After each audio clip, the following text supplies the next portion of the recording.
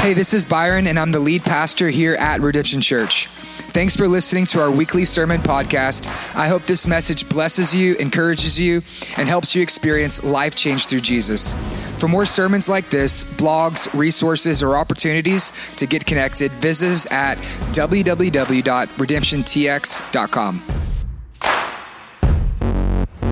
The most important decision that you will ever make in your life is who will you worship?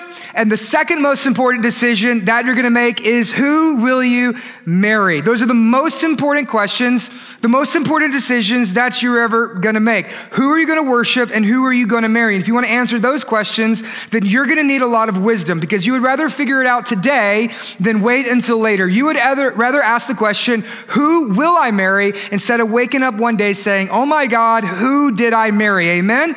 The most important question, who will you worship? Who will you marry? To answer those, you're going to need to get wisdom. And lucky for us, there's a book of the Bible that answers those questions. It's called Proverbs. And so today we're continuing our sermon series through the book of Proverbs called Wisdom for Life.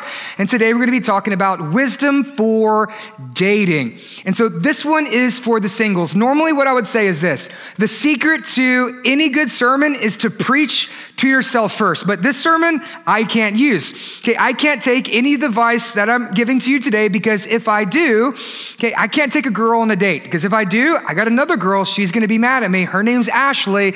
I'd probably lose my job if I take another girl on a date. So this one's for you. Okay, this one is for the singles in our church. How many of you, you're single? Go ahead, raise your hand. You're single. That's you. That's you. That's you. All right, look around. Okay, now go ask for their number. Just giving you a little help. But primarily, our church is mostly single. Hey, Redemption Church's sweet spot is young adults between the ages of 18 and 30 years old. That's the majority of our church. But I know this, that not every person who is single is a young adult. That some people are single later in life. Some people are divorced. Some people are separated. Some people are widowed. Not every single person is a young adult. And so this is going to be applicable for everyone who is single, regardless of the age, because most of our church is, in fact, single. Our serve team is built on those who are young and single, serving the church, loving Jesus, worshiping, leading community groups, deacons in our church, everyone from the worship team to the sound booth, working in kids. Thank you so much for all of you who are single. I want you to know that I love you, that I'm so grateful for you. It's a privilege to be able to be your pastor. And today I'm hoping that I can be able to help you with the second most important decision that you have to make when it comes to dating. Now, for those of you who are married, okay, you might hear this and you think, oh God, I came to the single sermon. Oh, what does this have to do with me? Okay, now you know how singles feel anytime we preach a sermon over marriage. Okay, you can deal with it. The singles put up with your marriage sermons all the time, right? So you can deal with the single sermon just this once. But this is also important for you. Okay, and here's a couple of reasons why this is important, even if you're married. Number one, if you don't get wisdom, pretty soon you're going to be single, and nobody wants that, amen? So you're still going to need a little bit of wisdom. Number two, okay, our church is primarily singles. Most people think about the church it's all about married people. And most churches, they'll say, we're for families, we're about families, we want families, we're going to reach families. But 50% of America is actually single. And so when a church is like, we're all about families, what they're really saying is 50% of the body of Christ is not really important to us. And they treat singles like second-class citizens. But that's not who we are at Redemption. Okay, at Redemption, we exist to see a gospel-centered movement in the heart of the city where every man, woman, and child experiences life change through Jesus. Whether you're young or old, married or single, doesn't matter. We're here for everyone.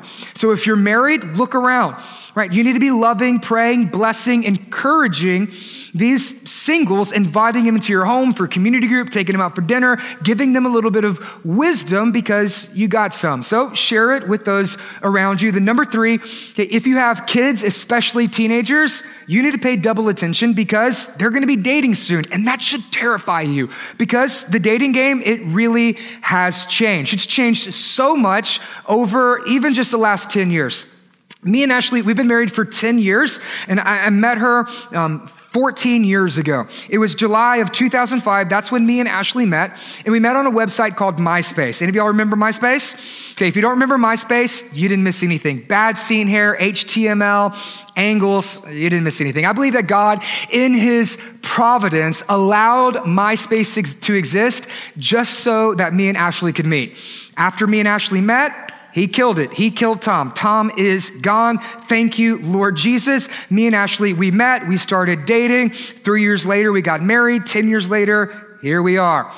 That's the way that we dated, and that's the way that most people today, they actually date. Gone are the days to where you actually have to build up the courage, right? Get sweaty palms, stutter, and then go up to a girl and say hi, and then get rejected, right? Those days, they're over, they're gone. Most people, they don't meet at church or, through friends or at work or any other hobby, right? That's just not where most people are meeting today. Most people meet online. Right, 14 years ago when me and Ashley met, if you met someone online, it was most likely like a 40-year-old dude, living at his mom's house, fat, overweight, eating Hot Pockets. Like that's basically who you would meet, or a serial killer. So you would imagine how excited I was when Ashley turned out to be neither of those. Right, but today, dating online is pretty much, that's just what's common, because why suffer the fear of rejection and embarrassment or any form of emotional torture when you can just hide behind a screen, get a nice little profile picture, update a little bio, swipe right, send a DM. You get away with all those things. And so that's the way that most people are dating here in 2019. It really has changed a lot.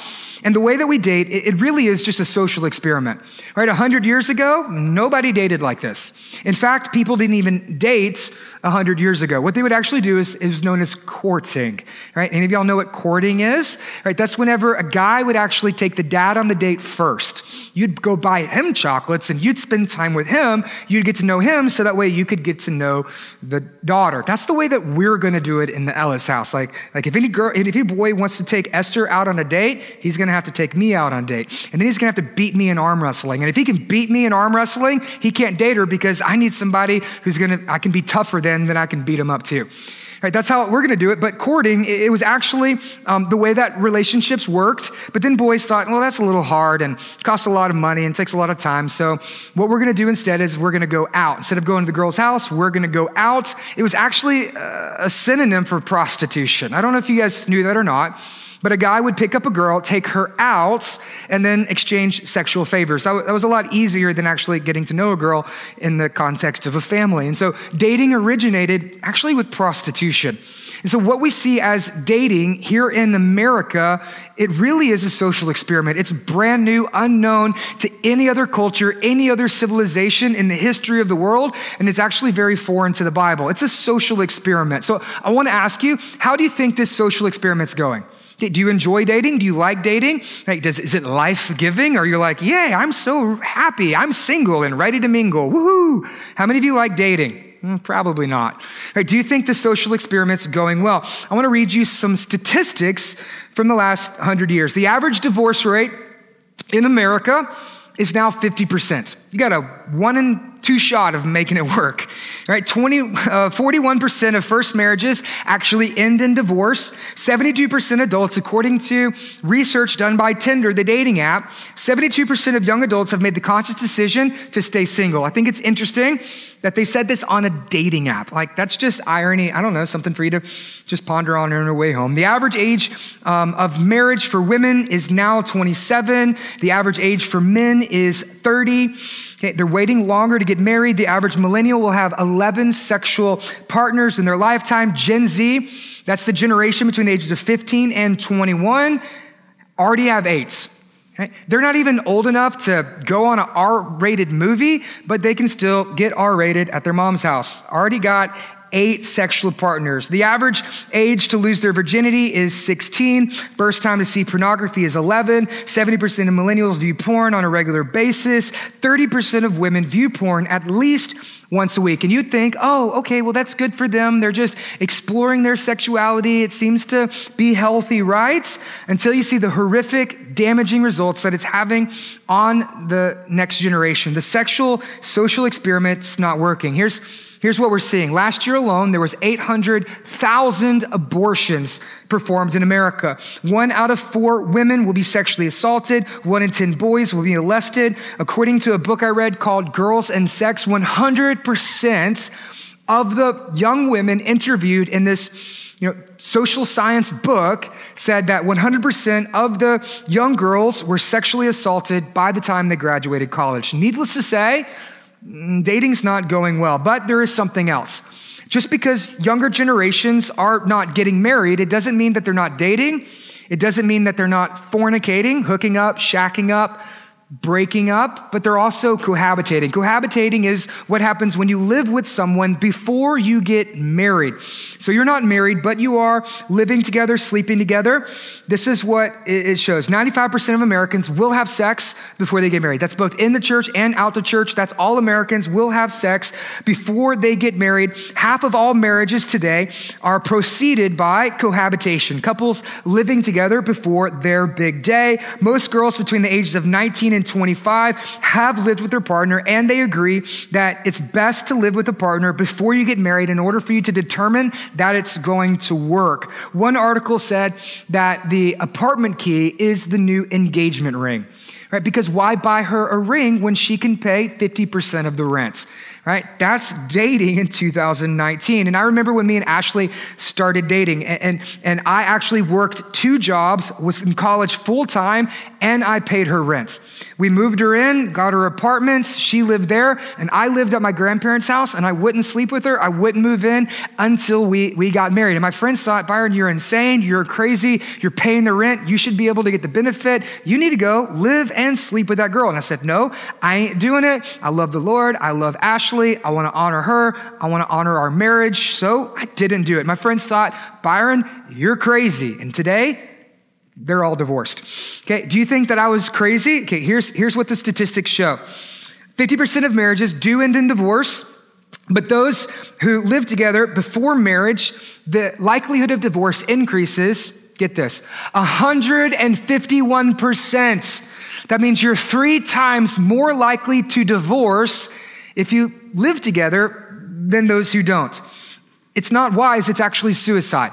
And other things is this, that if you live together before you're married, women suffer higher rates of depression, drug addiction, domestic violence, and they are 9 times more likely to be murdered than any other person in America. Okay, it's not working. American dating is not working. The worldly way of dating is not working. And so that means that for those of you who are single, when it comes to dating, you're going to need a lot of wisdom. And here's what I want you to know, that Christians are different. The way that we date, the way that we do life, the way that we get to know one another and build relationships, Christians are just different. That we are called to be set apart, holy, chosen by God. Our lives are supposed to look different. And here's the reason why. It's because we live according to the kingdom. We don't live according to the culture. Just because something is common, it doesn't mean it's common sense. Right? Just because something is normal, it doesn't mean that it's normative. Just because something's popular, it doesn't mean it's God's best. It doesn't mean it's God's will. Why? Because as Christians, we live according to the kingdom. We don't live according to the culture. There's a difference. And so the world has nothing to offer you when it comes to wisdom about dating. It's broken. It's not working. So what we're going to have to do is we're going to need to turn to the Word. What does the Word of God say about dating? Well, the book of Proverbs is really written to singles, right? The whole book of Proverbs is written from a father to a son, giving him wisdom for life. And one of the big areas is what to look for and what to watch for when it comes to finding somebody that you're going to spend the rest of your life with. Because the 2 most important questions are, who are you going to worship and who are you going to marry? Both we find in the book of Proverbs. And so here's what I want to do. I want to use the book of Proverbs, take a little survey, pull out some principles and things that we can be able to apply to our lives for those who are dating. And I'm going to give you 2 things, what to watch for and what to look for. Okay, what to watch for. Here's what I mean. Okay, you're watching out. You're saying, oh, hey, that's not good. That's a red flag. I'm watching for that. Right? As for me and my house, we say, nope, next. I've been watching that. And then when we say, look, I'm saying like, oh, hey, look at that. All right, that's not bad. I kind of like that. I've been looking for that. All right, cool. Come on in. All right, let's get to know each other. Okay, maybe we could date. So here's what I'm talking about. I'm talking about what to watch for and what to look for. And so we're going to start with, for the ladies, go first. We're going to talk about what you want to watch out for when it comes to dating a guy. Okay, we always say, be the Proverbs 31 woman. Okay, but what does it mean for a man? The entire book of Proverbs is written for men. So ladies, if you want wisdom when it comes to dating, you need to find a man who's a lot like the book of Proverbs, because Proverbs teaches young boys how to grow up and be men. Ladies, you want to date a man, you don't want to date a boy. So here's what you're going to be looking for. Number one is, are his friends losers? Yeah, Proverbs 13:20. The one who walks with the wise becomes wise, for a companion of fools suffers harm. What are his friends like? Do you like his friends? Do you get along with his friends? Do you like spending time with his friends? If you do, all right, cool. If you don't, you're probably not going to like him, right? Because a guy is the sum total of his two closest friends. So if he's hanging out with Larry and Curly, guess what? You got Mo. Okay, if he's hanging out with Tweedledee and Tweedledum, guess what? He's dumb. His friends are losers. Most likely he's going to be a loser. Why? Because the one who walks with the wise, he becomes wise. The one who is the companion of fools, he's probably a fool. You're like, no, but he's nice and he's not like the rest of the guys. Sure he is. He just hasn't let you seen it just yet. Like, you just wait. The dumb is going to come out. You're like, no, but he's sharp, right? He might be the sharpest knife in the drawer, but he's still a butter knife. Like, it's not going to work. He's not going to cut it. All right, so you should just cut him. Like, if his friends are losers, most likely he's probably a loser. Number two, is he lazy? Okay, Proverbs 20:13. Love not sleep, lest you come to poverty. Open your eyes, and you will have plenty of bread. Does he need 17 alarms just to wake up for lunch? Yeah, that's probably not going to work. I mean, because he's lazy. He stays up all night playing Fortnite, right? He plays Guitar Hero, trying to become a guild leader in World of Warcraft, taking hits from his bong. Like, don't go for that. Like, that dude's lazy. Like, you need to get a guy who's got a job, who has some ambition for his life. You want to find somebody who's going to be your boyfriend and be your husband. You don't want to find somebody that you're going to have to be his mom. Like, if you're always texting him, calling him, saying, hey, wake up. Hey, go to work. Hey, get a job. Hey, put some pants on. Like, he's just lazy. It's not going to be good. You want to find a guy who's going to give you children, not be a child. If he's lazy, he's not going to have any ambition to be able to pursue after you. Just dump him. Number three, how is his family? He who does violence to his father and chases away his mother is a son who brings shame and reproach. This one's so important, and it's often overlooked. How's his family? What's his relationship like with his family? Is he always talking bad about his mom? He's probably not going to talk very good about you. Is he always getting in fights with his dad? He's probably not going to be a very good guy, because a guy ends up turning out to be a lot like his dad. Right? But if his family's good, then it's probably going to be pretty good. How is his family? Because you're also going to be marrying into that family. See, he doesn't have a choice about who his family is, okay, but you do have a choice whether or not you want to be involved in that family. Jesus says a man will leave his father and mother and he will cling to his wife, right? Supposed to cling to the wife. Sometimes the moms are too clingy to the son. Right? If he can't separate from that relationship, there's going to be a problem. See, you want to have in-laws, you don't want to have outlaws. Okay, you need to figure this out. Is his family going to bless you, or are they going to curse you? Right? Are they going to bring joy, or are they going to destroy? You want to have in-laws, you don't want to have outlaws. You want to have extended family to where you can drop the kids off, you can go away on vacation, you can come back, and they don't have any tattoos. Like, that's what you're looking for. So how is his family? Make that decision up front. What about this one? Does he drink too much? Wine is a mocker, strong drink is a brawler, and whoever is led astray by it is not wise. Does he drink too much? See, alcohol is not a sin, but getting drunk is a sin. Okay, drug addiction, alcoholism, all of those things, major problem. Ladies, if he's an alcoholic, if he's a drug addict, you need to make the decision, is it worth it? And most likely it's not worth it, because alcoholism and addiction, it literally destroys families. And if you don't watch it now, you're going to have to really wrestle with that a whole lot later. See, alcoholism or addiction, it's a demon. Okay, and it doesn't have any discrimination. He doesn't care if you're rich or poor, young or old. He doesn't care if you're in college or if you're good looking. It really doesn't care. It's going to come in, it's going to destroy you, it's going to lead you astray, and it's going to damage any relationship that you have. It's terrible, right? If you're dating a guy who is an addict, he doesn't need a relationship, he needs rehab, right? He doesn't need you, okay? He needs Jesus, he needs deliverance, and he needs a 12-step program. Am I saying that it's not going to work? I don't know. It's going to take a lot of work though. Right? Am I saying that he's never going to be, delivered from it? He can't get clean. He can't get sober. He can't get help. That's not what I'm saying at all. But what I am saying is you can't change him. No matter how much you beg, no matter how much you plead, no matter how much you threaten him, you will not be able to change him. Only Jesus can change him, and you ain't Jesus, and that boy's got to want to change himself. Okay? If he doesn't want to change, he's never going to change. No matter how much you cry, he's not going to change. So make the decision now. Do you want to date a guy who drinks too much? And the next one is this. Does he lose his temper too quickly? Whoever is slow to anger has great understanding, but he who is hasty in his temper exalts folly. Is he like a bomb that's always ready to explode? Does anything you say or do just make him angry? Does he fly off the handle? Does he push you, shove you? Does he manipulate you? Okay, does he get you isolated all to himself to where nobody else can talk to you and you're the only person that he spends time with? Okay, then that's manipulative. He's abusive. You're like, but he doesn't hit me. Did he threaten you? Did he raise his hand to you? Did he raise his voice to you? Okay, because if he does that now, it's not going to get any better. Because if he acts that way now, just imagine what he's going to do to you whenever you can't get away. Because when you're dating a guy, he is on his best behavior. It's not going to get any better. So does he lose his temper too quickly? That's a sign, something for you to watch for you to be able to get away from. Right? And here's why this is so important, because I meet young girls all the time who end up dating total losers, just terrible guys who treat them terribly because they don't know their value, they don't know their worth, and they don't get wisdom. I ask girls all the time, I say, why are you dating that guy? And he says, well, he's kind of nice and he's interesting.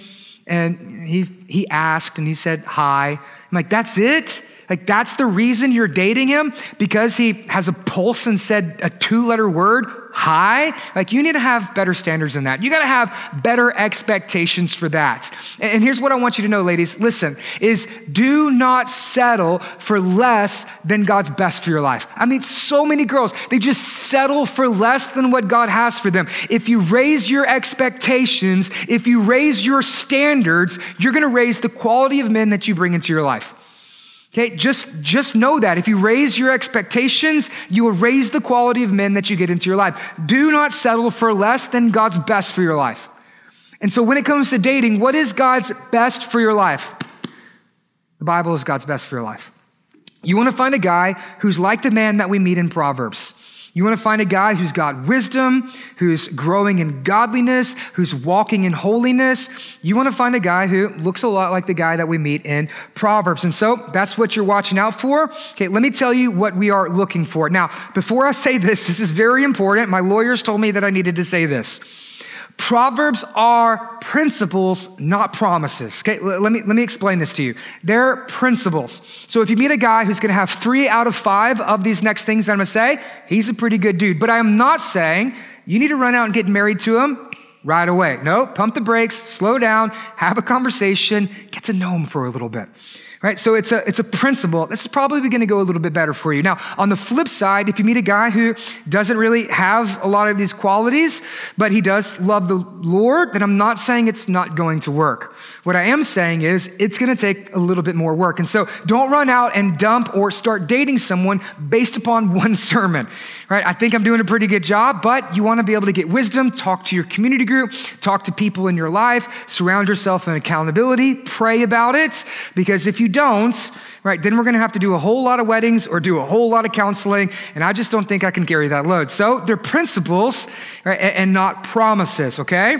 Because if not, a lot of dudes are going to be getting dumped today. Okay, so here's what you're going to be looking for when it comes to the book of Proverbs. Number 1 is, does he have godly men in his life? Without counsel, plans fail, but with many advisors, they succeed. Okay, young men are dumb. Guys, I love you, but you're like, yeah, we're kind of dumb. Young men are dumb. They think they know everything, but they don't. So here's what they need. They need older, wisely, godly men in their life to be able to give them wisdom. Okay, if he's surrounding himself with older men, okay, that means he's going to be a pretty good dude. Does he have guys in his life who hold him accountable? Does he live in authentic community? Do other people have the ability to be able to tell him no? If so, he's a pretty good dude because he's mastered the one thing that every woman wants and every man needs: how to listen. Ladies find that sexy. Guys, make sure you write that down. That's good. Okay, you need to learn how to listen. You need to get wise, godly men in your life. The next one is, do people respect him? Proverbs 22:1. A good name is to be chosen rather than riches, and favor is better than silver or gold. What you're looking for in a man is someone you can respect, not necessarily somebody who's rich. Ladies, you're probably not going to marry a rich dude. Like, I'm just telling you straight up, we live in Beaumont, right? You're probably not going to marry a rich guy. You're probably not going to get a new house every 5 years, drive around in a Maserati and wear Gucci. It's probably not going to happen. Most likely, you're going to marry a blue-collar, working-class, honest, hardworking, faithful dude who gets a lot of respect. Like, that's what you're looking for because respect is better than riches. You want a guy that you're going to be able to respect. Do people trust him? Do they look up to him? Right? Do they count on him? Is he dependable? Is he respectable? That's what you're looking for in a man. Not just riches, you're also looking for respect. The next one is this, okay? Very important. Is he emotionally healthy? All the dudes are like, oh, shot fired. Is he emotionally healthy? A fool gives vent to his spirit and a wise man holds it back. This one's super important because there's a difference between modern masculinity and biblical manhood. Right? For a biblical man, they know when to be tough. They also know when to be tender. They know when to be strong, but they also know when to be sensitive. That they have a thick skin, but you want to have also a soft heart. That's what you're looking for. Someone who can handle his emotions. Somebody who knows when it's going to be cool to be honest and open and vulnerable, when it's okay to be able to turn off the TV, to turn the conversation on. Somebody who has no problem showing his emotions towards you. You want to find a guy who's going to be emotionally available because he's emotionally healthy. Not some guy who's always going to be rugged and just strong and sturdy all the time and never show anything. No, you want somebody who's going to be tough and tender at the same time. Number 4, will you be proud of him?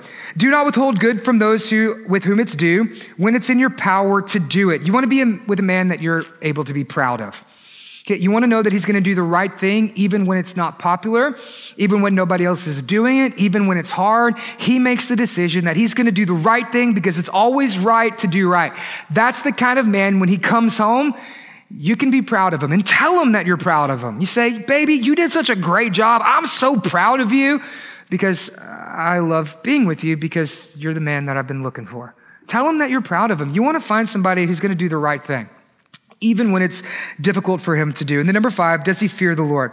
Blessed is the one who fears the Lord, but whoever hardens his heart will fall into calamity. This is one of the most important ones because if he can do this one, he can do any one because he has the fear of the Lord. That means he puts God first in his life, that he worships, that he serves, that he loves, that he prays, that he reads his Bible, and that God comes first in his life. And here's what Proverbs says. If you have the fear of the Lord, that's the beginning of wisdom. If this guy fears the Lord, that means he's got wisdom, and then that means he's got a shot. Anything else is possible because it starts with the fear of the Lord. That's what you're looking for when you find someone to date. Does he have the fear of the Lord? Listen, Christians should not date non-Christians. The Bible is crystal clear. If he doesn't fear the Lord, he's not going to be able to love you. It's just not the way that it works. Okay, just think about it. That Jesus is the most important, preeminent, prominent person in your life. It's the bedrock that you build everything else upon. And if he doesn't love Jesus, he's not going to be able to love you because you have absolutely nothing in common. Jesus is the most important thing in the world, and you can't share the most important thing in the world with him. Do you know how lonely that experience is going to be? I mean, just think about how it's going to work whenever you have a family. All right, is he going to pray with your kids? No. Is he going to read the Bible with you? No. Is he going to pastor you, be the spiritual leader in your home? Is he going to tuck the kids in bed at night and read the Bible with them? No. Do you know how lonely that's going to be? Because you don't have anything in common. The most important thing to you is not important to him, and then you're going to spend the rest of your life with him. It just doesn't work. And I meet people all the time. They're like, well, my aunt had a friend and, she got married to a non-believer and it turned out okay for them. Yeah, maybe after years and years of prayer and tears, by a miracle of God's grace, he got saved. But for every one person it worked for, I could point to 100 people that it didn't work. I could point to 100 girls who started dating a non-Christian, ended up leaving the church, leaving the faith, ditching their community group, and ended up naked in the bed with him. Right? If that's his version of fear of the Lord, it's not going to work. And some people are like, but Byron, he believes in God. So do the demons. And I would say probably shouldn't date a demon. They're like, but that's just your interpretation. If his interpretation ends up with you naked, I would say he's probably not the best hermeneutic. Like, that's just not the way it works. Fear of the Lord, God first, because the most important question is, who are you going to worship? And if he doesn't worship who you worship, he's not going to be the person you need to marry. So that's what you watch for. That's what you look for the ladies. Okay. Now, men, I'm going to talk to you, but before I do, I got something that I do need to say. It's going to be important. Okay, because here's what's going to happen. Okay, we talked to the ladies. Ladies, go first. I wanted to give you half a sermon before you got really mad at me. Okay, guys, I'm gonna talk to you. Okay, what I'm about to say is a little controversial, but it's very important.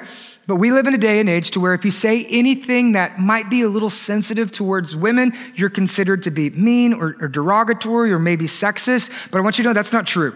That the Bible is the most honest book that's ever been written, so we need to be honest when it comes to the Bible. And what I say is this: the Bible is first a mirror before it's a magnifying glass.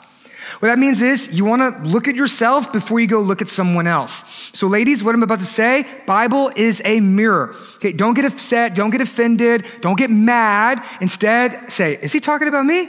Right? Is this talking about me? Are there things that I need to repent of, pray over? Right? Is there some areas in my life that I need to work on? It's a mirror. Guys, I've been beating you up for weeks. Right now, it's going to be your magnifying glass. You want to use this to see, this is what I'm looking for, this is what I'm watching for when it comes to dating. First thing is this: is she loud? The woman folly is loud. She is seductive and she knows nothing. Proverbs 9:13. And I don't mean introvert, extrovert. Okay, I'm not talking INFPENTJ. I'm talking LOUD. Is she loud? Okay, with that being said, just going to set it down, slowly walk away. No, that's not what I'm talking about. Here's what we mean.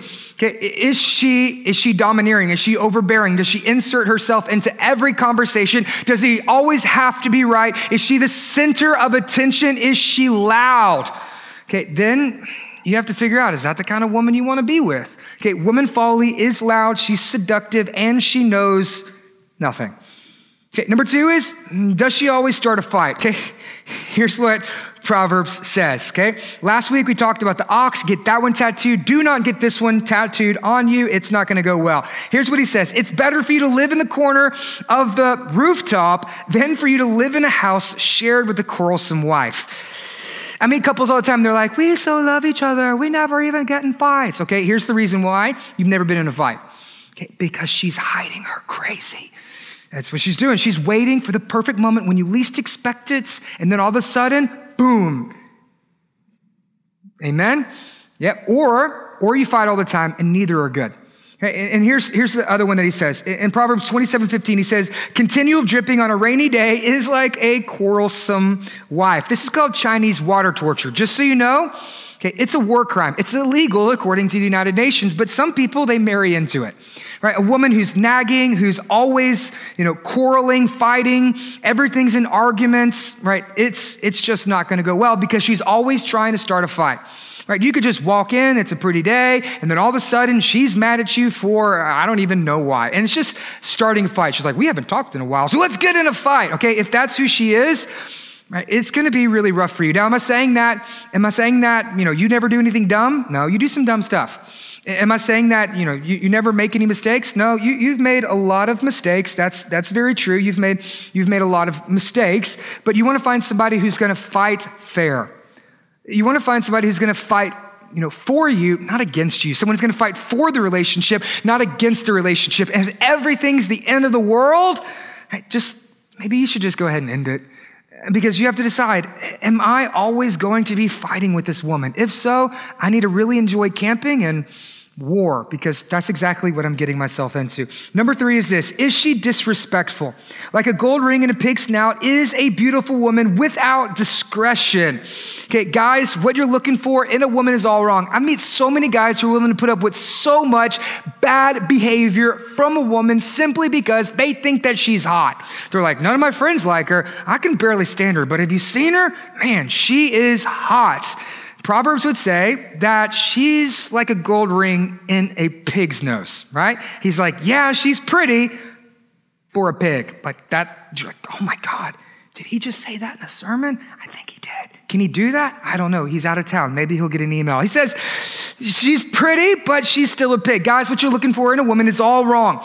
You don't want to go with just a pretty girl. You don't want to go with just a beautiful girl. You want to find a respectable woman. You want to find a woman who's going to respect you. At the end of the day, every single man, all he wants is respect. When a guy comes home from work, he wants respect. When a guy, does something, he wants respect. He wants you to be proud of him. He wants you to congratulate him. He wants you to pat him on the back and tell him he did a good job, that a guy could go for like 17 days if he just has a woman who respects him. Right? You want to find a woman who is respectful and not just a girl who is beautiful. Does she respect you? Here's the next one is, does she tempt you sexually? Now, if I haven't gotten in trouble yet, this is going to be the one that's going to do it. Okay, for the lips of the forbidden woman drip honey, and her speech is smoother than oil, but in the end, she is a bitter wormwood. She is sharp as a two-edged sword. Does she sexually tempt you? Now, guys, I never want to hear a dude in our church say it's her fault. Right? You might have been tempted, but you don't have to give in to the temptation, right? The temptation, okay, that is something that could be overcome, right? So you don't give in to the temptation. And if you are being sexually tempted by the woman, okay, you are responsible for your own temptation. Like you're able to keep your hands to yourself. And so if you are being tempted, you do have a choice and you have to make a decision. And if she's always tempting you sexually, here's two things you need to do. Okay, you either repent or you run away. And you need to make the decision. Should you be living your life in a way that is repentant, or maybe you just need to go ahead and run away if she's always tempting you sexually. Now, some of you, you'd hear this, you think, Byron, why would you use the sex part when you're talking about for the woman? Isn't that a man's problem?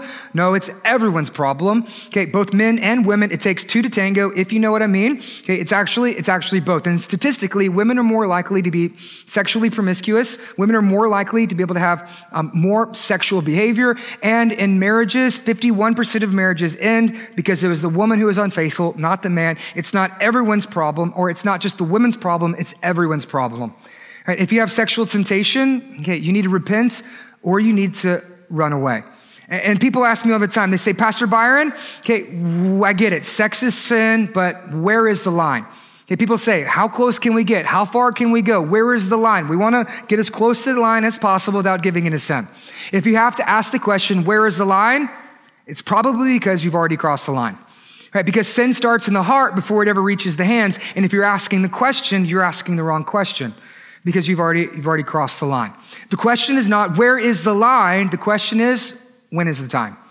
And the time is marriage. Sex is a great gift that God has given in the covenant of marriage between one man, one woman for life. Sex is great. It's good. It's a joy. It's a pleasure, and it's reserved for marriage.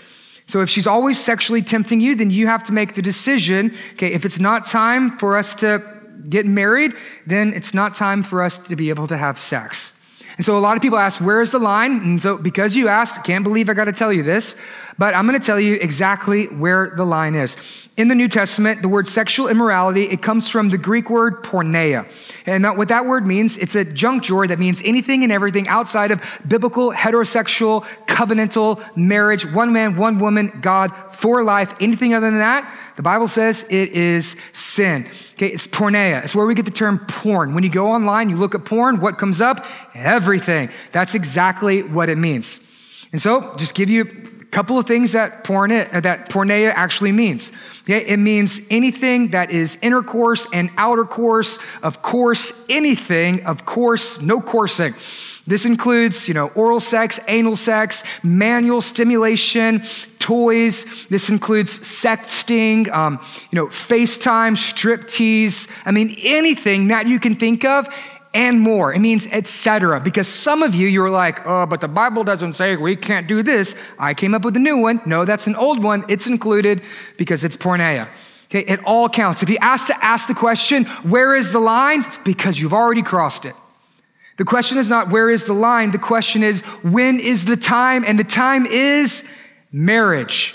Okay, and so if you can't wait, then you can't date.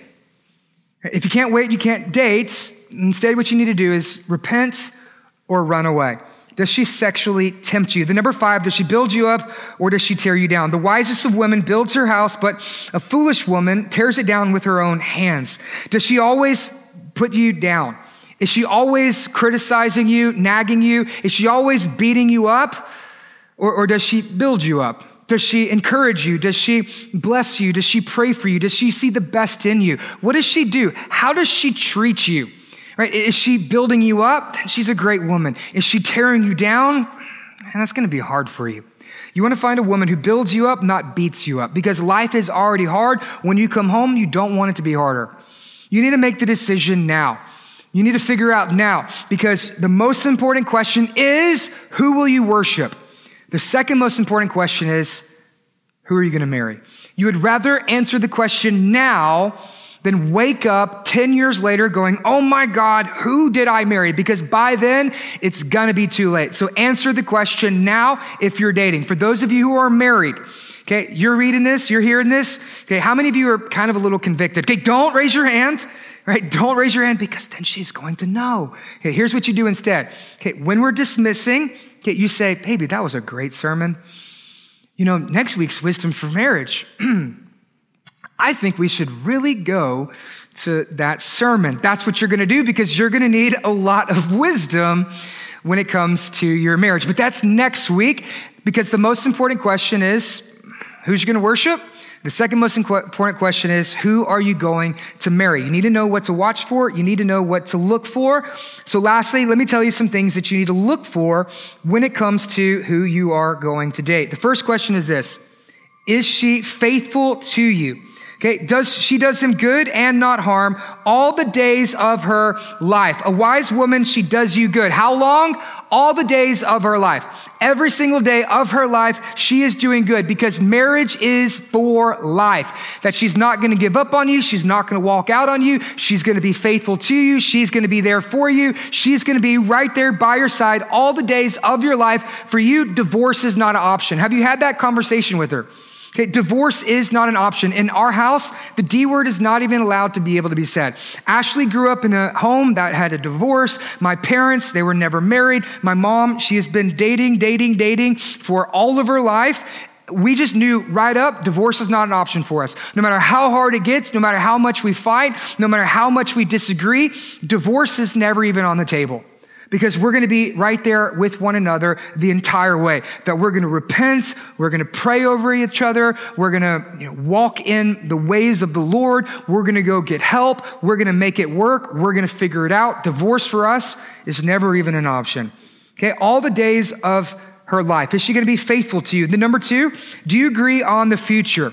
Here's what Proverbs 8:19-14 says. The house and wealth are inherited from fathers, but a prudent wife comes from the Lord. Prudence means forward thinking. Hey, do you agree on the future? You need to figure these things out right now. You need to have these conversations. What are your hopes? What are your dreams? What are your goals? What do you want to accomplish in your life? Are these things going to match? Are we going in the same direction? Do we share the same vision? Just think about it, because if for her, right, she wants to, be a stay-at-home mom and, you want to go travel the world, it's going to be a lot of problems. Right? For her, if she wants to, always be gone and you want to work offshore, it's going to cause a lot of problems. If she wants you to be home for family dinner all the time and you're working on a plant and you're on the DuPont schedule, you need to figure that out today. You need to see what it's going to look like. You need to have a plan when it comes to your future. Do you guys agree with what you want to do? whenever I got called into ministry, I told Ashley, I said, Ashley, I feel like the Lord's calling me to be a pastor. Is this something that you want to do? Because I'm going to give the rest of my life going and serving the church, studying, praying, preaching. That's where I'm going. Is this where you want to go? And she said, actually, yeah, that sounds pretty cool. I would be down for that ride. I would like to go. But we're dating. She has the option to be able to say no. In a loving way, she still loves me, but she had the right to be able to say no. Praise God, she said yes, but it would be well in her rights to be able to say no because we did not agree on the future. Okay, if Ashley wanted to join the Air Force, right, it probably wouldn't have worked out between us because that's not what I wanted for my life. You need to have an understanding of what it is that your future is going to look like. I mean, people ask me all the time, they say, Byron, how do you get Ashley to stay at home? Right? It's not like, she's a housewife. She's staying home with the kids. Like, it's not like we arm wrestled to figure out who's going to, stay at home with the kids to where, we're like, ha, go home. You're pregnant. Like, that's not what it is. Before we got married, Ashley told me, she said, here's what I want out of my life. I want to be a mom. I want to be a wife. I want to stay home and be able to raise the babies. That's what I want. And so we had an agreement that we were going to work to be able to get to a place to where she could stay home and she could be with the kids. We agreed on that. So do you agree on the future? Have that conversation now, because if you wait till later, it might be too late. And the next one is this. What are her views of the family? Her children rise up and call her blessed, her husband also, and he praises her. The children and the husband. How many kids does she want? Okay, probably don't ask this on the first date because she might think you're a little creepy. All right, but don't ask on the first date. Save it for maybe the second or third month of dating, but it's still an important question to ask. Does she want 2 kids? Does she want 5 kids? Does she want to adopt?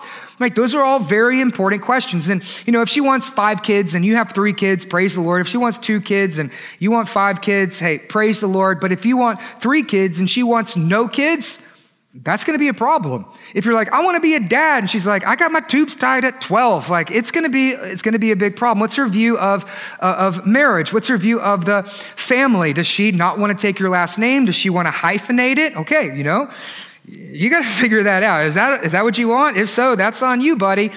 Like, you got to figure that out. Is she complementarian when it comes to marriage? Like, that's us. Like, we're complementarian. We believe that the man is the spiritual leader, the head of the house, that he is to love and serve his wife in the same way that Jesus loves and serves the church, that he is to lay down his life for that family. He's the pastor in that home, that he is the spiritual leader. Is that what you guys believe? Or is she egalitarian, where there is no roles, there is no responsibilities, and you both share the authority? You need to figure that out before you get married, because if you don't, then there's going to be some problems. I mean, do you even agree theologically?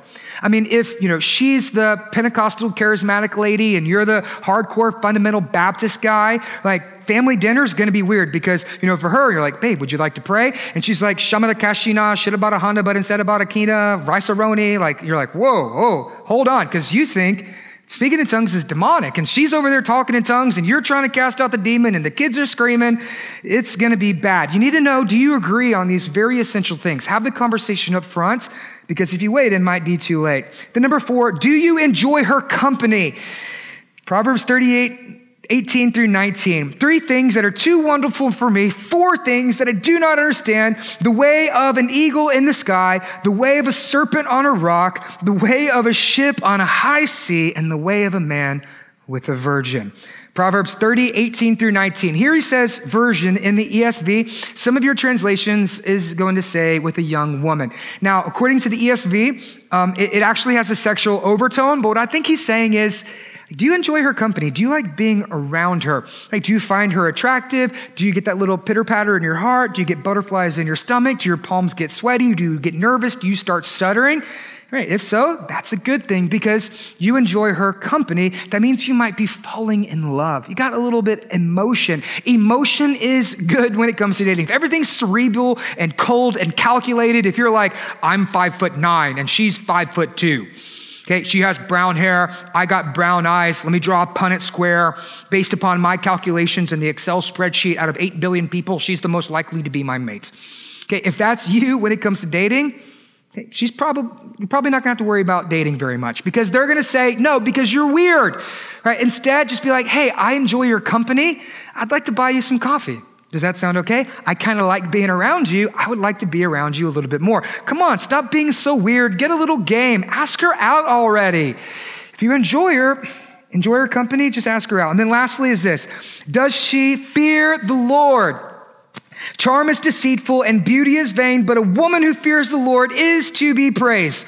Okay, gentlemen, you need to understand this. Okay, gravity always wins. Yeah, amen. Ladies, you know exactly what I'm talking about. Gravity always wins, right?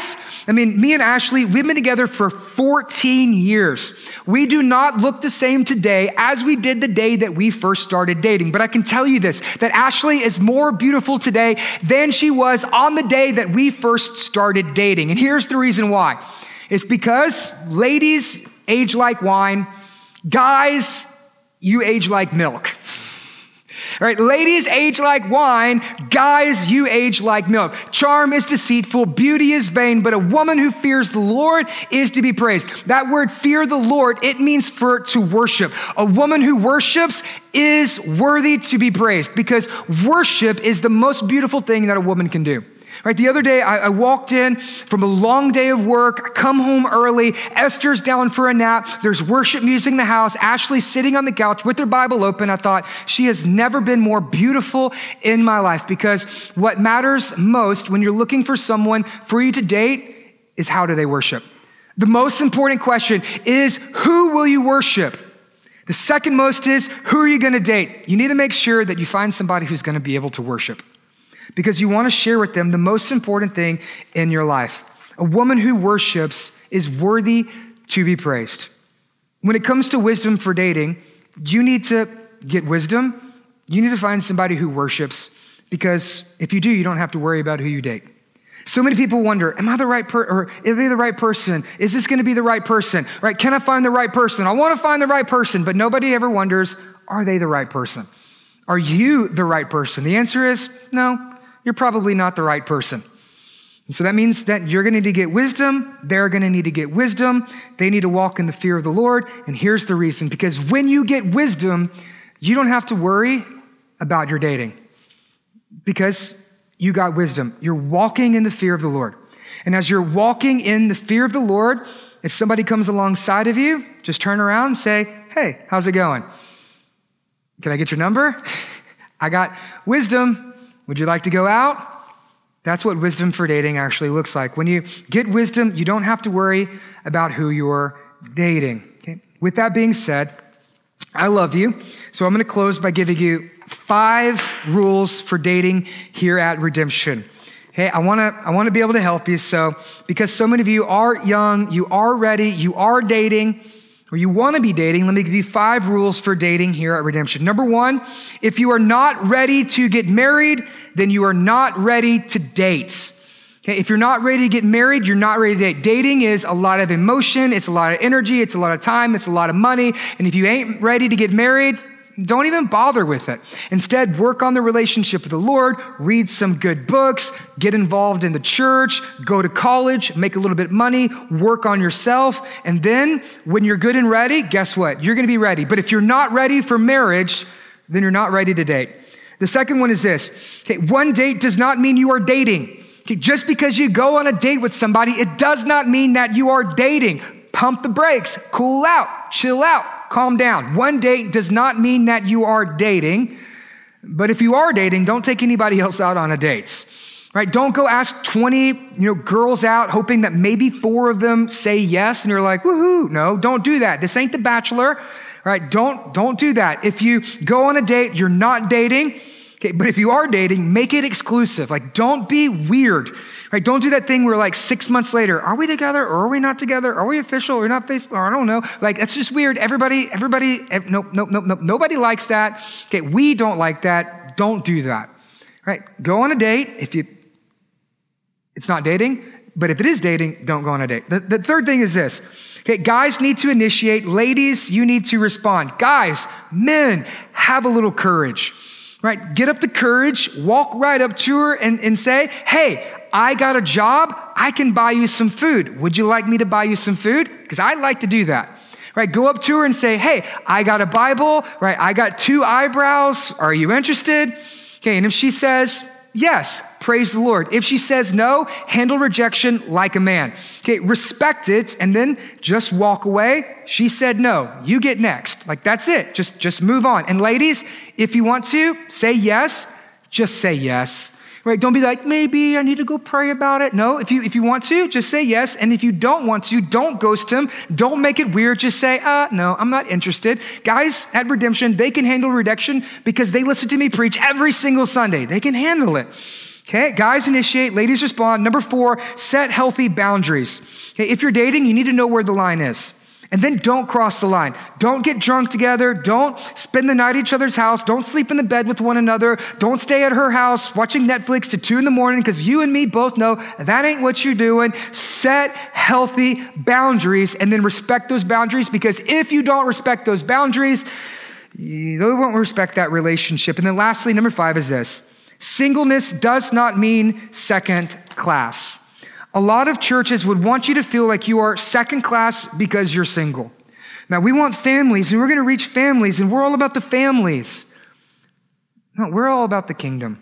And you belong in the kingdom of God just as much as anyone else. We want everyone to experience life change through Jesus, and that includes you. Singleness is not second class. 2/3 of the Bible was written by a single dude named Paul. Right? Jesus, he was 33 years old. He was single. And I would say he was very important. And so for the singles in our church, I love you. Jesus loves you. We love you. Thank you for everything that you do. And when it comes to dating, get wisdom, keep serving in the church. And if there's someone right next to you that you find to be cute, go up to him and say, hey, I got wisdom for dating. I just listened to a whole sermon about it. Would you like to go get some coffee and talk about it? Like that's wisdom for dating. Amen? Amen. Let's go ahead and pray. I hope I was able to help you, bless you, love you.